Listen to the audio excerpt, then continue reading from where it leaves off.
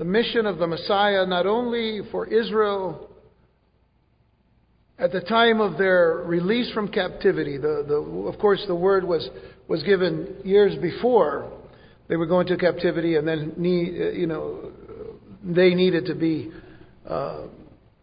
set free from that captivity. But the far-reaching fulfillment of that, of course, would also be at the second coming of Jesus Christ. So we're seeing a lot of near fulfillment, far fulfillment here. But the mission of Jesus is the same. And we have to really consider that the mission of Jesus, the Messiah, is first and foremost to His people. And to His people Israel. Because that's what we see here in this particular chapter, and in chapter 50 as well, when we get to that. Isaiah 49, beginning at verse 8, though, and we'll read down through verse 12, and then we'll pray and get right into our study, is just a continuation of that mission of Jesus. Thus says the Lord, "In an acceptable time I have heard you, and in the day of salvation I have helped you. I will preserve you and give you as a covenant to the people, to restore the earth, to cause them to inherit the desolate heritages, that you may say to the prisoners, go forth, to those who are in darkness, show yourselves. They shall feed along the roads, and their pastures shall be on all desolate heights. They shall neither hunger nor thirst, neither heat nor sun shall strike them. For He who has mercy on them will lead them. Even by the springs of water He will guide them. I will make each of my mountains a road, and my highways shall be elevated. Surely these shall come from afar. Look, those from the north and the west, and these from the land of Sinim." Father, we pray for the anointing and blessing of your Spirit tonight, to help us in bringing that understanding not only to our minds but to our hearts especially. How all of these words and all of these chapters and verses and phrases and passages not only speak to your heart for Israel, but as well to us, the church, your body. May we be attentive, O God, to your leading and to your guiding. Let your word come alive to our hearts and minds. Let our eyes and our ears be open to you, Lord, we pray. In Jesus' name, amen. And so in our last study in verses 1 through 7 of chapter 49, we saw so much that pertained to the person of Jesus Christ as the servant Messiah of Israel, called and commissioned to bring restoration to His people Israel, as well as extending grace to Gentiles. And as we shift into the next section of this chapter, we move from focusing on light, as we did last time, to focusing on liberty. The liberty that comes to the captives, whether it be those to be set free from the bondage of the Babylonians, or those who in the far fulfillment will see the return of their Messiah Jesus to ultimately set them free when they finally see Him as He is. The Bible tells us that every eye will see Jesus. The book of Zechariah, the book of Revelation. Every eye will see Jesus. And those who pierced Him will see Him the clearest. You can go all the way back to chapter 42 of this book, Isaiah, and in verse 6, to remind you of how He was given to be a covenant to the people. And that is the Messiah. I, the Lord, have called you in righteousness. God speaking to His Son, speaking to the Messiah. I, the Lord, have called you in righteousness and will hold your hand. I will keep you and give you as a covenant to the people, as a light to the Gentiles. And as we saw God's servant Messiah called Israel in verse 3 of chapter 49, and in effect become the new Israel. So is He also the new Moses in setting His people free and assuring us that God keeps all His promises, especially that promise of restoration of His chosen people, Israel. You see, we cannot do injustice here to the people that God said, I will never leave you nor forsake you. I will restore you. Yes, I will chasten you. Yes, I will put you into captivity. Yes, I will take you through these times. God told His people He was going to take them through these times. But He always promised that He would restore them. And even be with them through their darkest times. And so think about this promise in verse 8. Thus says the Lord, in an acceptable time I have heard you. And in the day of salvation I have helped you. Now please understand, God Almighty, God the Father, is speaking to Messiah. I will preserve you and give you as a covenant to the people. You see, this brings us back to chapter 42, verse 6. Speaking to Messiah. I will preserve you and give you as a covenant to the people to restore the earth, to cause them to inherit the desolate heritages.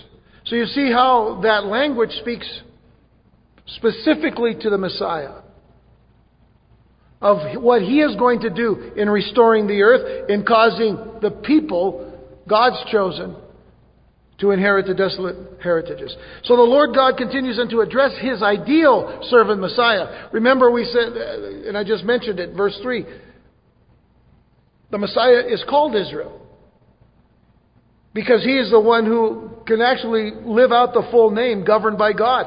Israel itself. How many times does God go back to calling them Jacob? Jacob was his original name, which just means thief. But Israel means governed by God.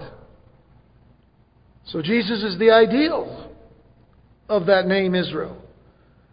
But He's speaking to His ideal servant Messiah, and He speaks of the time of the coming exaltation called an acceptable time, or the time of His favor. God has a time of favor for His people. And interestingly enough, we also fall into that time of His favor. But it is when He demonstrates His favor to His servant and His people. And I want you to compare this passage, if you will, in Isaiah 60 verse 10. So go toward the end of Isaiah 60 verse 10. Notice what it says. Isaiah 60 verse 10. The sons of foreigners shall build up your walls, and their kings shall minister to you. For in my wrath I struck you, but in my favor I have had mercy on you. You see that? To get an idea of what's involved in His favor, what's involved in the acceptable time. Yes, He says, there is a time when I strike you, but in my favor I've had mercy on you. So mercy is a part of His favor. And then He also speaks of the day of salvation, the day that He will grant salvation. Full and total salvation. So He has heard, and He has answered. And think of Messiah praying for God's grace upon His own people. We know that Jesus prayed. In His earthly ministry, Jesus prayed. We know that Jesus intercedes for us before the throne of God right now. Jesus never stops praying. So that tells us, that just gives us a view of what He was doing even then for His own people. He prayed as Messiah to God, to His Father, for this grace, for this mercy to come upon them. So God has heard, He's answered, thus helping His people in the midst of their situation of anguish and humiliation through His servant, who is represented as asking for God's grace on behalf of sinners.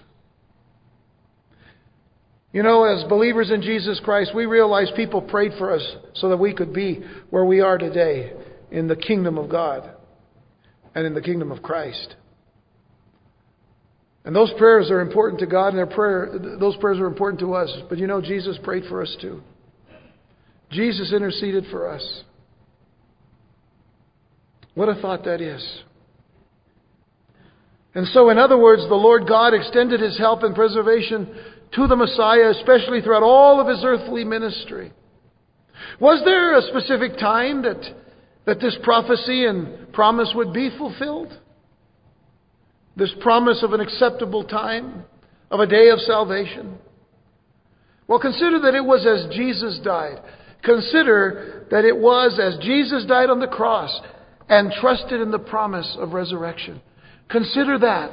Consider that the acceptable time. Consider that the day of salvation. It is true that the verse points as well to the millennium when the Lord will enable His servant to be a covenant for the people and fulfill God's promise to Israel concerning their return to the land, which is already happening. But the Apostle Paul applies the words of this verse to his proclaiming of the gospel as well. 2 Corinthians chapter 6 verses 1 and 2. Paul uses this passage when he says, "We then as workers together with him also plead with you not to receive the grace of God in vain. For he says, in an acceptable time I have heard you, and in the day of salvation I have helped you. Behold," he says, "now is the accepted time. Behold, now is the day of salvation." Paul is saying, now's the day. It's not 2,000 years from now. It's now. It's today, as it was then. For God's people to come back to God and trust in the Messiah, trust in His work in their lives. Paul says, now's the day. Now's the time. And I can say this, that today is the day for some of you that may not know Jesus Christ. Behold, today is the accepted time. We each and every one of us had our own day, our own accepted time. The day that we confessed Jesus Christ as our Lord and Savior and believed in our heart that He's risen from the dead. Each and every one of us that have come to Christ has had that accepted day. That day was already purchased by Jesus' death on the cross. It was purchased for us by what Jesus did. And Messiah will not only bring the covenant, He is the covenant, you see. He's not going to just bring it, He is the covenant to the people. That's how important these words are. We can't just skip over what we read here. It has meaning to say that He not only brings the covenant, the greater meaning is that He is the covenant. For that is what it says. And Messiah will not only restore the land, but make it prosperous by those who have returned to it. I'm speaking of that which some of you who are going to Israel tomorrow will begin to see with your eyes. A land that was at one time completely desolate and barren. When there were disputes with the Turks and with the British and with all of the other people that wanted control of this desert. Area upon area upon area was totally lifeless. And today, it's beautiful. It's a beautiful land. And it's a fulfillment of Scripture. That much would grow there where nothing grew there before. Oh, at one time it was beautiful until the Lord took His people out through captivity and spread them out through the diaspora. And the land became desolate. People fought over it for years and years. But today it's a fruitful land. And it's a reminder that God's promises are true. Just to see that land as it is. To see what's growing out in the middle of a desert is the fulfillment of what God said would happen. Verse 9 now. I guess we could stay on that verse for a while, but we better move on. Verse 9 says that you may say to the prisoners, go forth.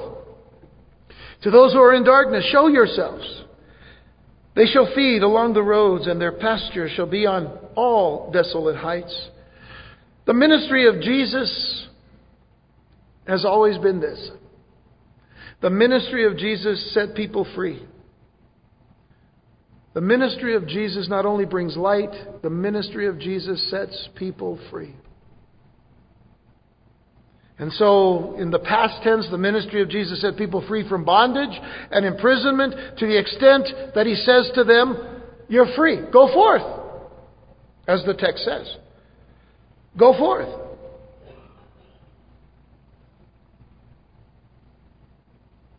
Get out of that prison. I'm setting you free.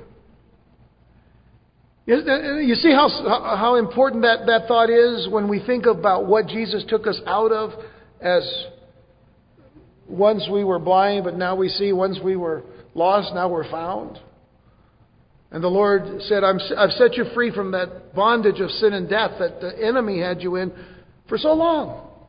You're free. The prison doors are flung wide open. He says, go forth. The question is, have you gone forth? Have you gotten out of there? Which means you're no longer in that prison. You're no longer in that darkness. You're no longer bound by sin and by the chains of death and by the chains of all of those uglinesses and evils and wickednesses. You're not bound to them anymore. You're set free. It's interesting to me how many people say, oh yes, I love Jesus, but I'm still bound. Well, Jesus set you free. And you got to get out of there. You see, when the Lord sets a person free from the bondage of sin and causes them to step into the light of God, they're to no longer hide themselves. That's why the next phrase says, show yourself. You were in darkness, but get out of the darkness, get into the light. They're no longer to hide themselves, but let others see what the Lord has done in and through them. You got to get out of the darkness. This is tremendously symbolic, isn't it? As far as our own salvation is concerned, as far as what God has already done for us, get out of the darkness. Get out of the prison. I've opened the doors. I've opened the gates. You're set free. Listen to Jesus. In John 8, verse 12. Jesus said this. He spoke to them again, saying, I am the light of the world. He who follows me shall not walk in darkness, but have the light of life. He who follows me shall not walk in darkness. If we follow Jesus, we walk in His light as He is in the light. 1 John chapter 1, verses 6 and 7.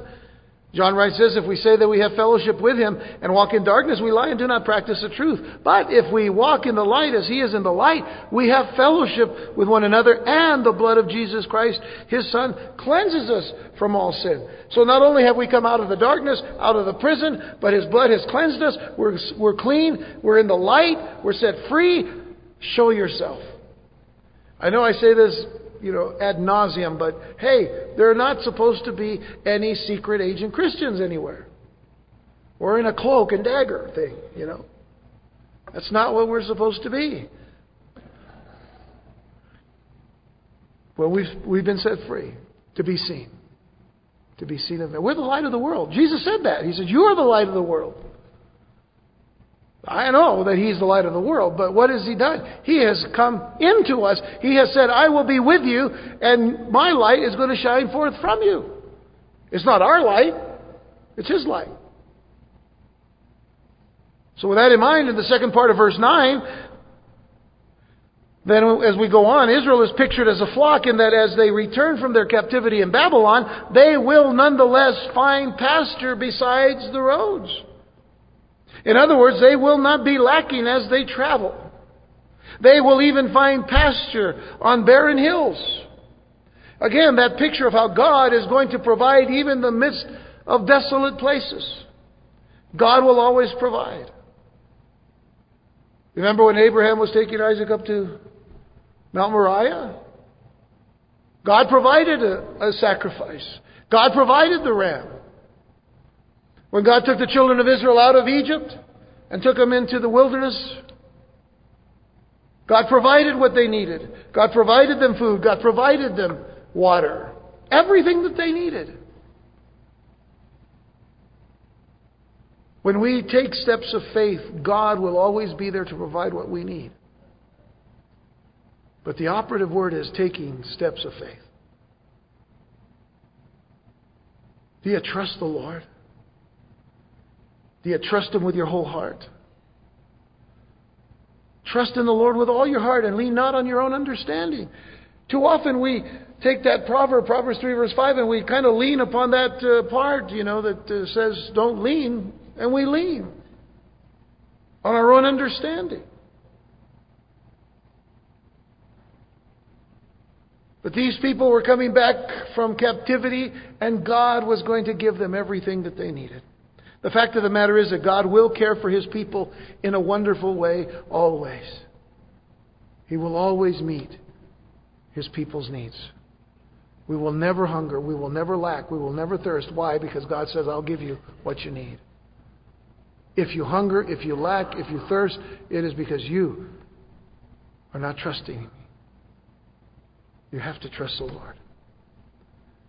Does not Psalm 23 say in verses 1 through 3, the Lord is my shepherd, I shall not want, which literally means I have everything that I need. I am not lacking because the Lord is my shepherd. He makes me lie down in green pastures. He leads me beside the still waters. He restores my soul. He leads me in the paths of righteousness for His name's sake. Everything we need is in Christ Jesus, our shepherd. Everything. And as you walk in the light of the Lord, He will care for you. He will provide for you. He will bear you, and He'll give you all these things so that you will bear much fruit in your life, all because of Him. If you bear fruit because of Jesus. If you prosper, it is because of the Lord. There's nothing to boast in. A lot of people can boast in their riches today. They watch all those TV programs where you get all those CDs and DVDs and tapes so that you know how to kind of work the market and work the system and all of that. I'm not that smart. I'd rather just trust the Lord. The Lord always provides. And He said, I'll get you there. I'll take care of you. In verses 10 through 12 of our text, it says, they shall neither hunger nor thirst. Neither heat nor sun shall strike them, for He who has mercy on them will lead them. That's a beautiful statement, isn't it? He who has mercy on them will lead them. He's merciful to His people and He leads them. Remember the difference between driving and leading? Sheep are led. God has mercy on His sheep. Cattle are driven. Sheep are led. Even by the springs of water, He'll guide them. Psalm 23. Verse 11, I will make each of my mountains a road, and my highway shall be elevated. Surely these shall come from afar. Look, those from the north and the west, and these from the land of Sinim. You know, when I think of this passage here in verses 10 through 12, the first thought that came to mind was that beautiful hymn. We've sung it not too long ago, and Gutierrez brothers who were here on Saturday night sang it as well. Blessed assurance, Jesus is mine. Oh, what a foretaste of glory divine. I thought of those words when I was reading this as I was just thinking how God just provides so much. What a foretaste He gives us here. I mean, we don't have here what we're going to have there, but what we have here is tremendous in light of what we didn't have before. But what we're going to have then is going to be greater than what we've ever had here. I don't know if that made sense or not, but I know one thing. What a foretaste of glory divine. Blessed assurance, because Jesus is mine. As I read this particular passage, those words just came to mind because these verses look well beyond. They look well beyond Judah's deliverance from Babylon to the future glorious kingdom. And while the Lord supplied and sustained the exiles from Babylon to Judah with His unseen hand, as we've been reading here, This also points to His mercy and provision for those who return to Him in the last days as they come from afar. They were driven far from the land, weren't they? Some 2,000 years ago. But what's happening, and what's been happening in the last 50 to 60, 70 years? The people are returning to the land. The Jews are coming home. And it's happening. They're coming from afar.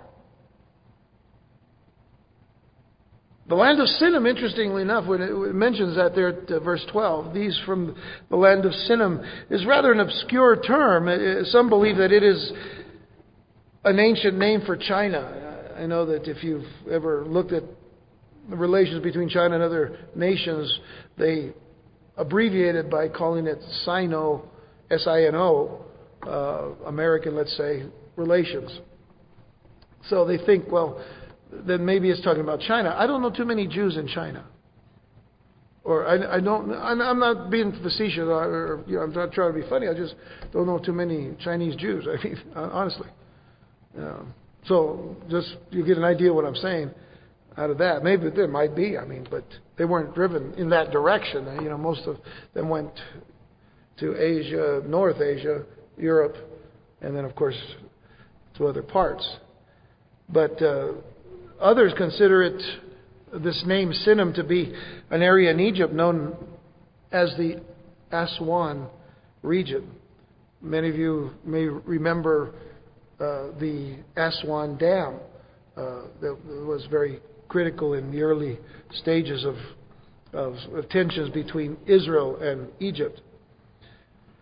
But one person wrote this, and I just want to leave it at that. He said, it is most likely that Isaiah was being consciously obscure.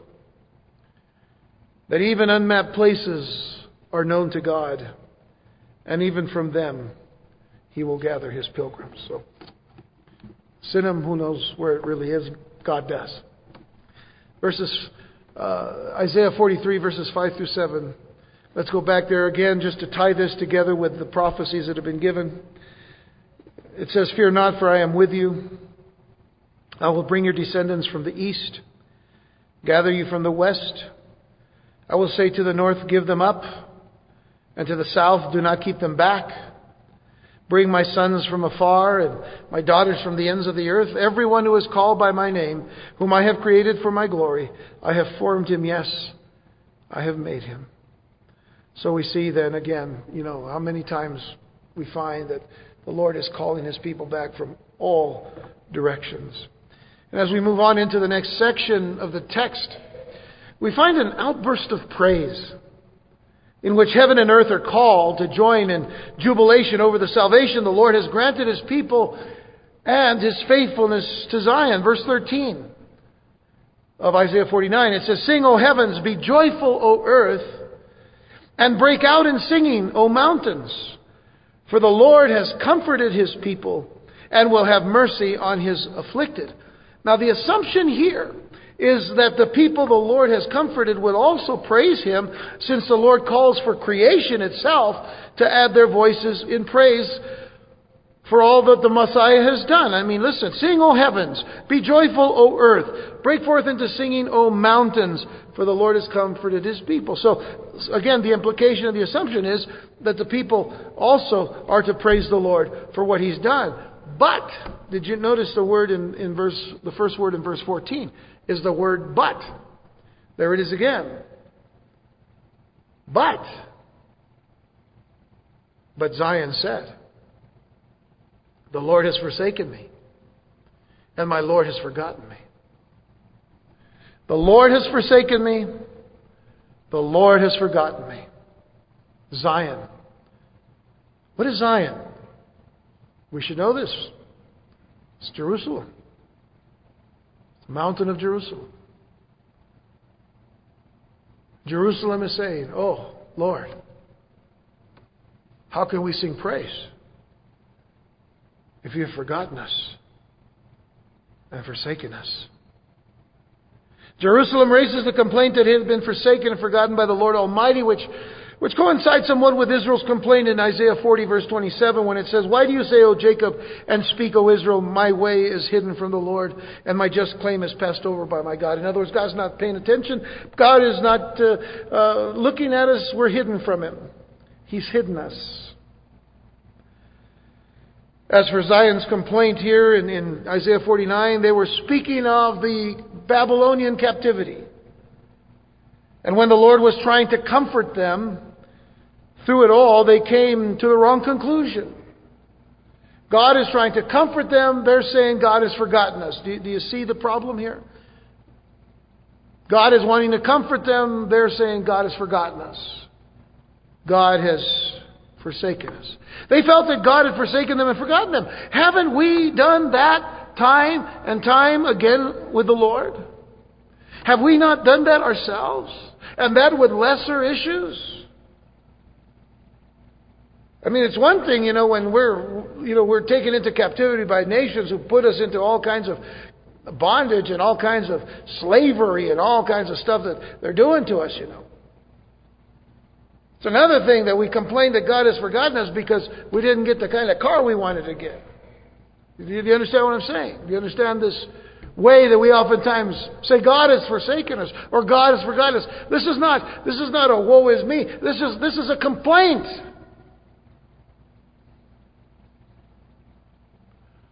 Listen, many Jews felt that way during the Holocaust. Now, that was a serious issue. But they felt that way during the Holocaust, and they will probably feel that way again during the tribulation period to come when the Antichrist rises with a desire to destroy the Jews again.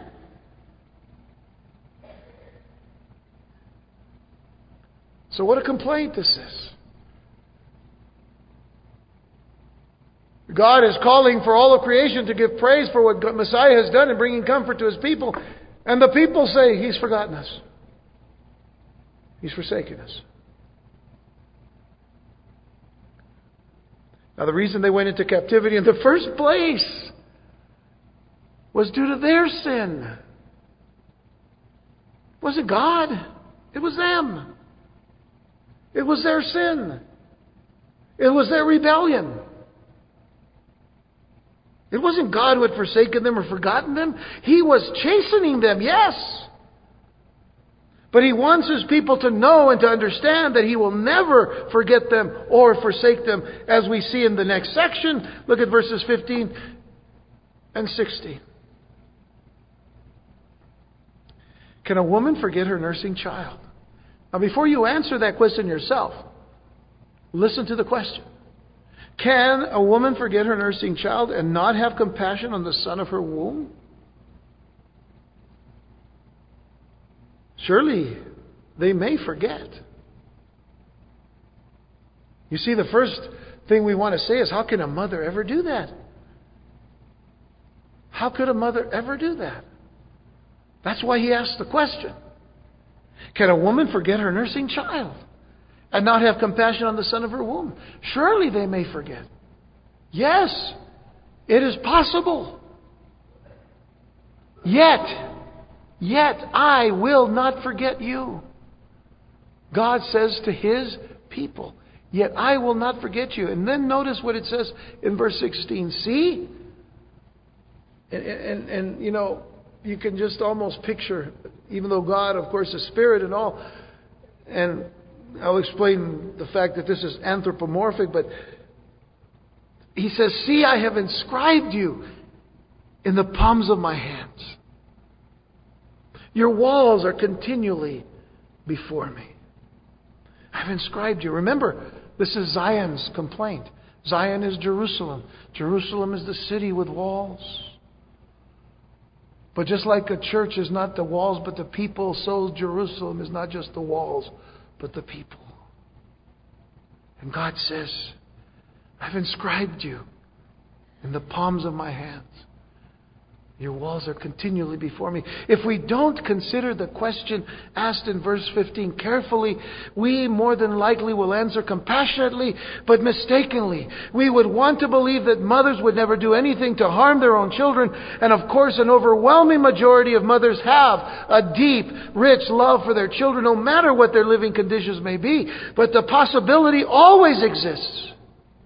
And of course, there are always exceptions.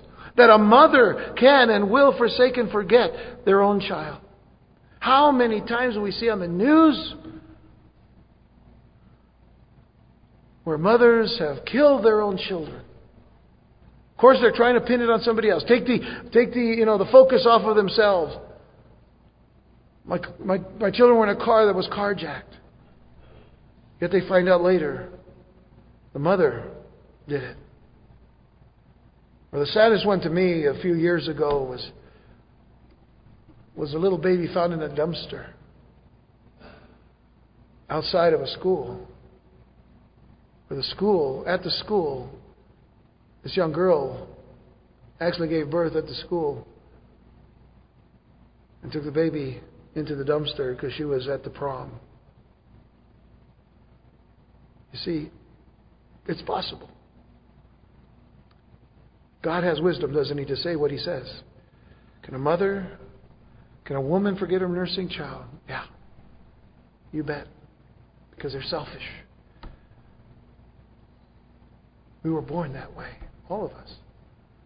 The probability and the possibility always exists. But I want you to notice the Lord's answer. He says, yet I will not forget you. I will not forget you. And I tell you this, you can always trust God's word. You can always trust God's promise.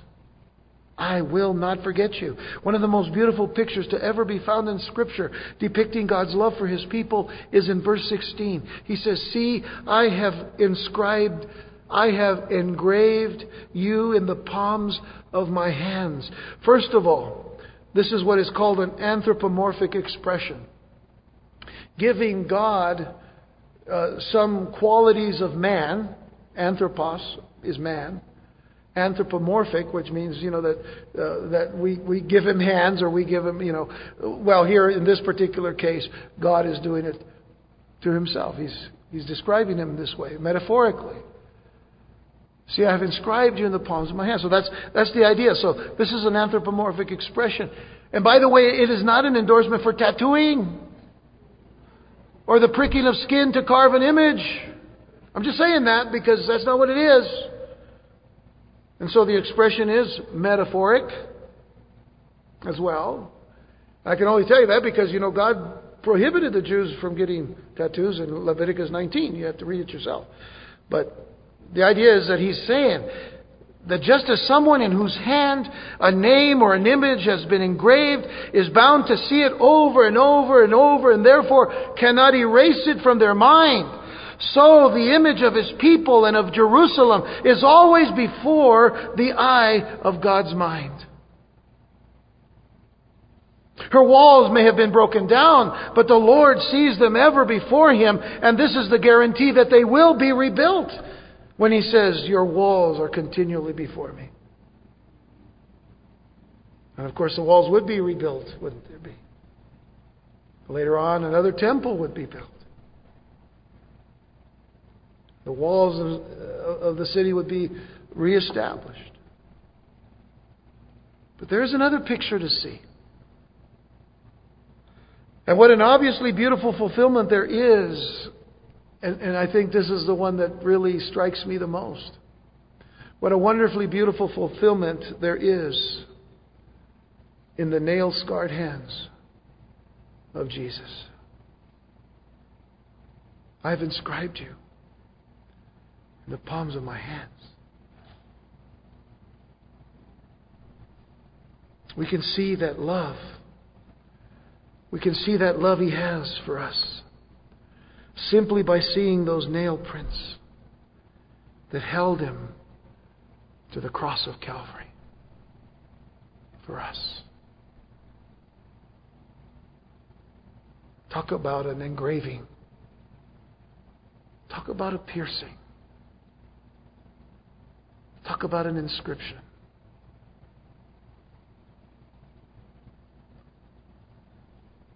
paying the penalty for our sins. With such love, could God ever forget His people? With that kind of love, could God ever forget His people? No. You remember in John 20, Thomas had been told that Jesus was alive, and he said, "I'll believe it when I see it.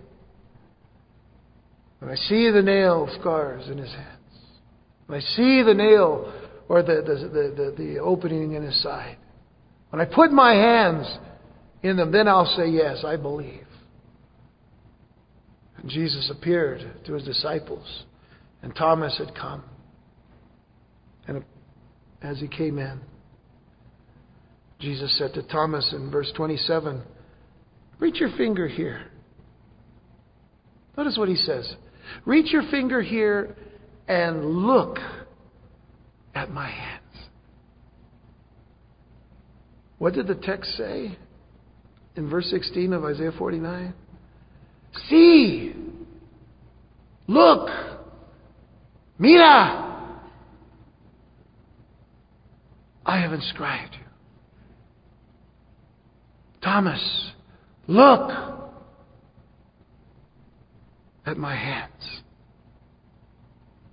And reach your hand here and put it in my side. Do not be unbelieving, but believing. Look. God says, I've inscribed you. Jesus said, here's the inscription. Here's the engraving.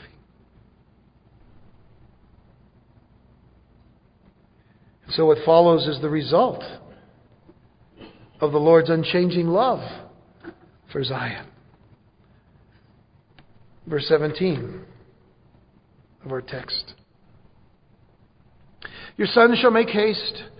Your destroyers and those who laid you waste shall go away from you. Lift up your eyes. Look around and see. All these gather together and come to you. As I live, says the Lord, you shall surely clothe yourselves with them all as an ornament and bind them on you as a bride does. God's faithfulness towards Zion isn't just demonstrated by what He's done for them in the past and even in the present, but also by His future plans. And so the promise given was partially fulfilled in the return of the captivity from Babylon, but will ultimately be fulfilled in the regathering of Israel in the last days. You see, again, the destroyers could have pointed to the Babylonians and others, and those who would lay waste shall go away from you. They won't pursue you any longer. Israel's going to be pursued again. Israel's going to be attacked again. But they will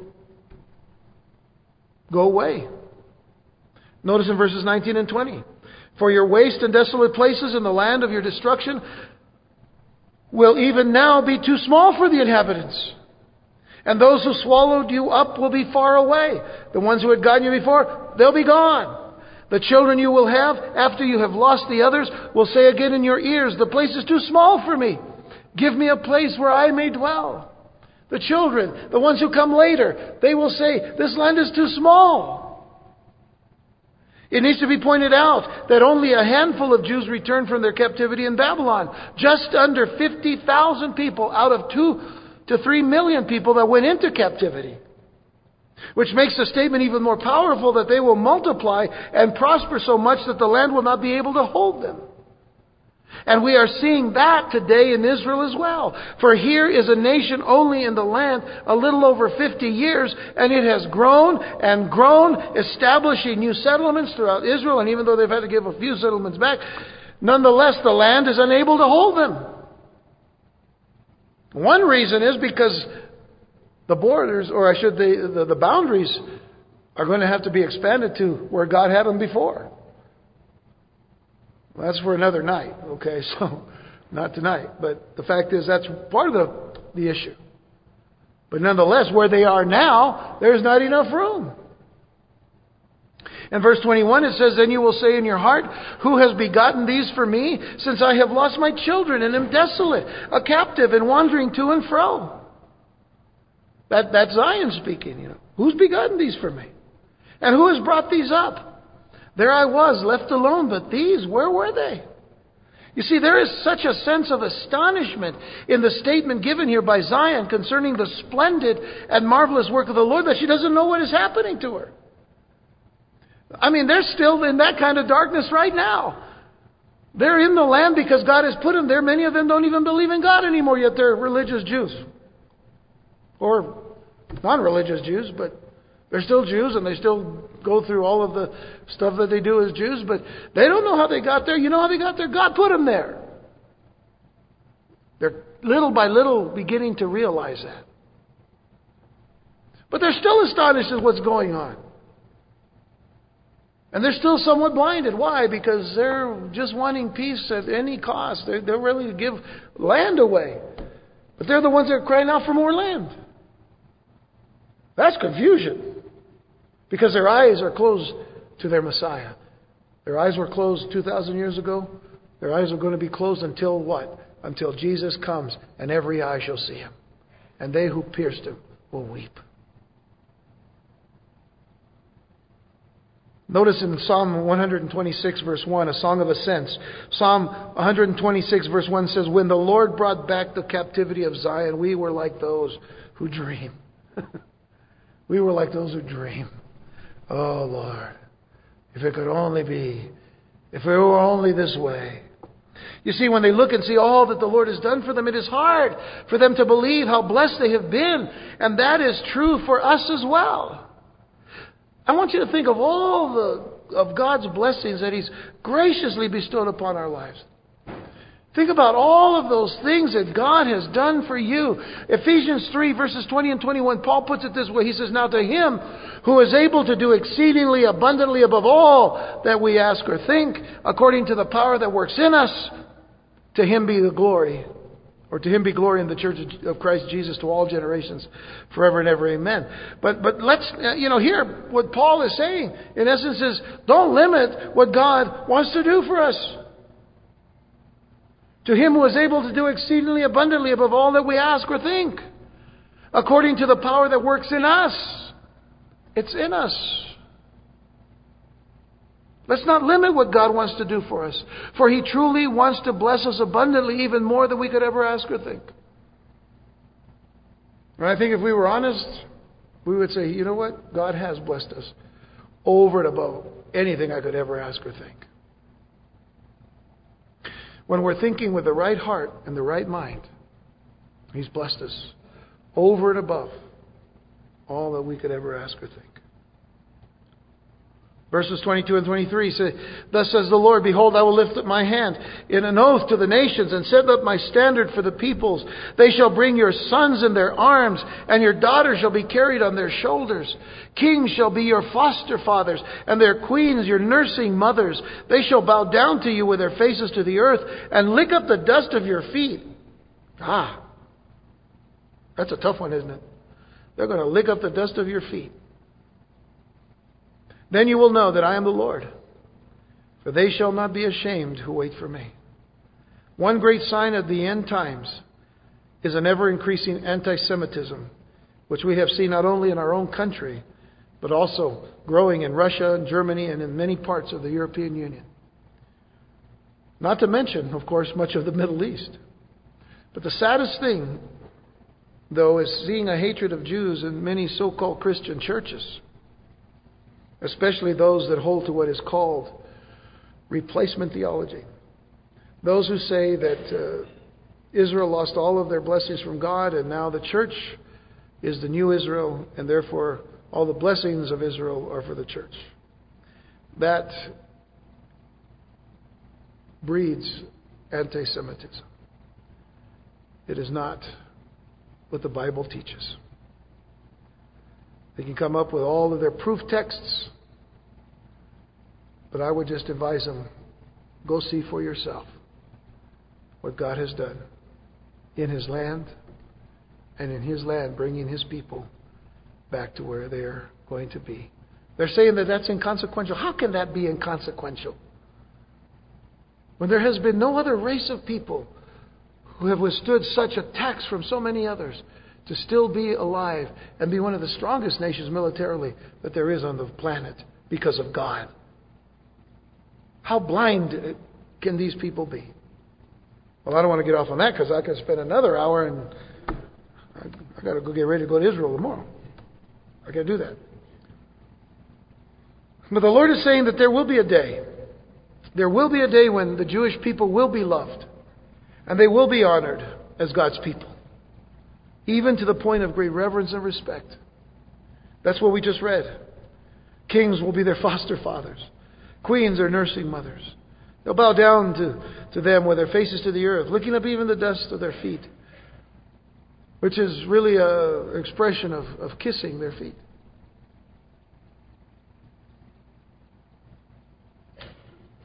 1 Peter 5 verse 6 says, "Therefore humble yourselves under the mighty hand of God, that He may exalt you in due time." And certainly they're going to be humbled when they see their Messiah coming and they see the nail prints in His hands that were inscribed for them.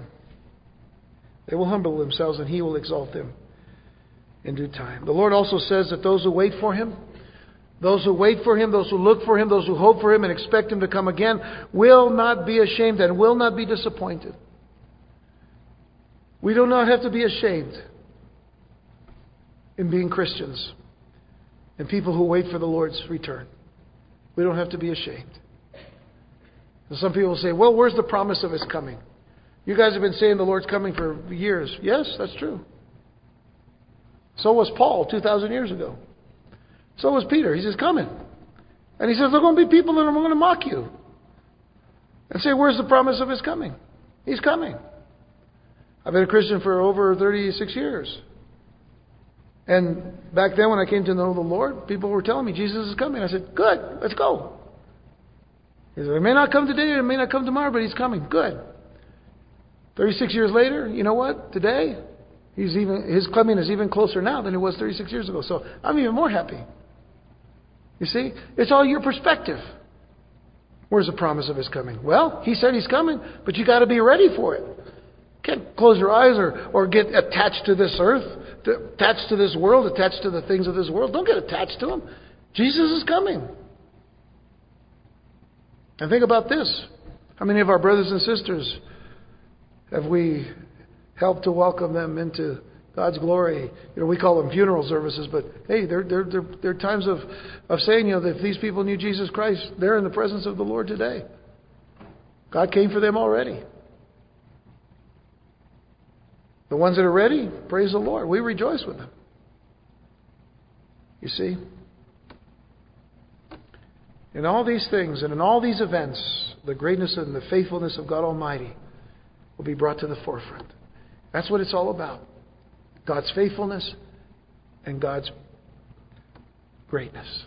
How great is our God? How great is His name? How great is our God, forever the same. He rolled back the waters of the mighty Red Sea. And He said, I'll never leave you. Put your trust in me. Psalm 89 verses 6 through 8 says, "For who in the heavens can be compared to the Lord? Who among the sons of the mighty can be likened to the Lord? God is greatly to be feared in the assembly of the saints, and to be held in reverence by all those around Him. O Lord God of hosts, who is mighty like you, O Lord? Your faithfulness also surrounds you." Might, greatness, faithfulness. Let's go to the last passage because it deals with the certainty of redemption in spite of the enemy's power. We're almost done. Verses 24 through 26. "Shall the prey be taken from the mighty, or the captives of the righteous be delivered? But thus says the Lord, even the captives of the mighty shall be taken away, and the prey of the terrible be delivered. For I will contend with him who contends with you, and I will save your children. I will feed those who oppress you with their own flesh, and they shall be drunk with their own blood as with sweet wine.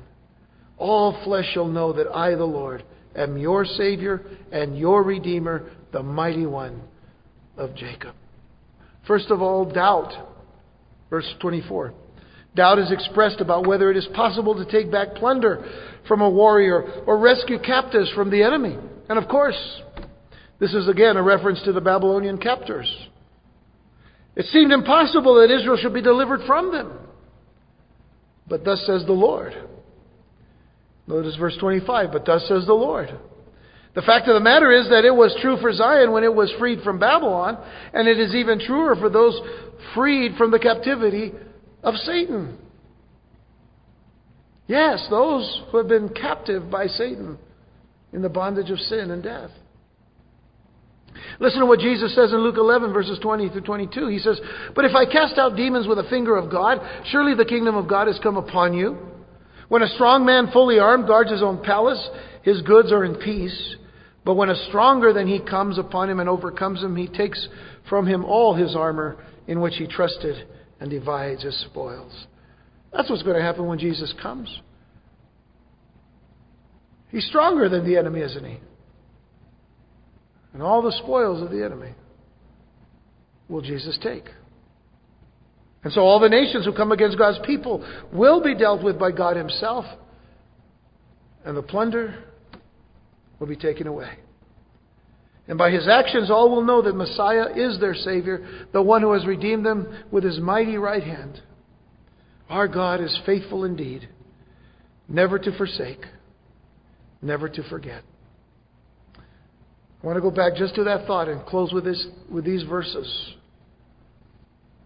The promises that God made, not to forsake and not to forget. It's one thing for me to tell you what it says, and we read it there in verses 15 and 16. But notice what it's based upon. Early on, God in Deuteronomy chapter 31, verse 6 says, be strong and of good courage. Do not fear nor be afraid of them. For the Lord your God, He is the one who goes with you. He will not leave you nor forsake you. In Joshua chapter 1, verse 5, as Joshua is preparing to lead the children of Israel into the promised land, he is told, no man shall be able to stand before you all the days of your life. God says to him, as I was with Moses, so I will be with you. I will not leave you nor forsake you. In 1 Samuel 12, verse 22, even when the people were crying out for another king, or for a king like the other nations, He says to them, for the Lord will not forsake His people for His great name's sake, because it has pleased the Lord to make you His people. And then, of course, we can't forget what it says in the New Testament when it is quoted here in Hebrews 13, verse 5. Let your conduct be without covetousness. Be content with such things as you have. For He Himself has said, I will never leave you nor forsake you. You see, we can be content with what we have because we have been blessed by this very thing, that no matter what we have, if we have Him, we have everything we need. And the greatest thing that we have in Him is the promise, I will never leave you nor forsake you. That we can count on forever. Let's pray.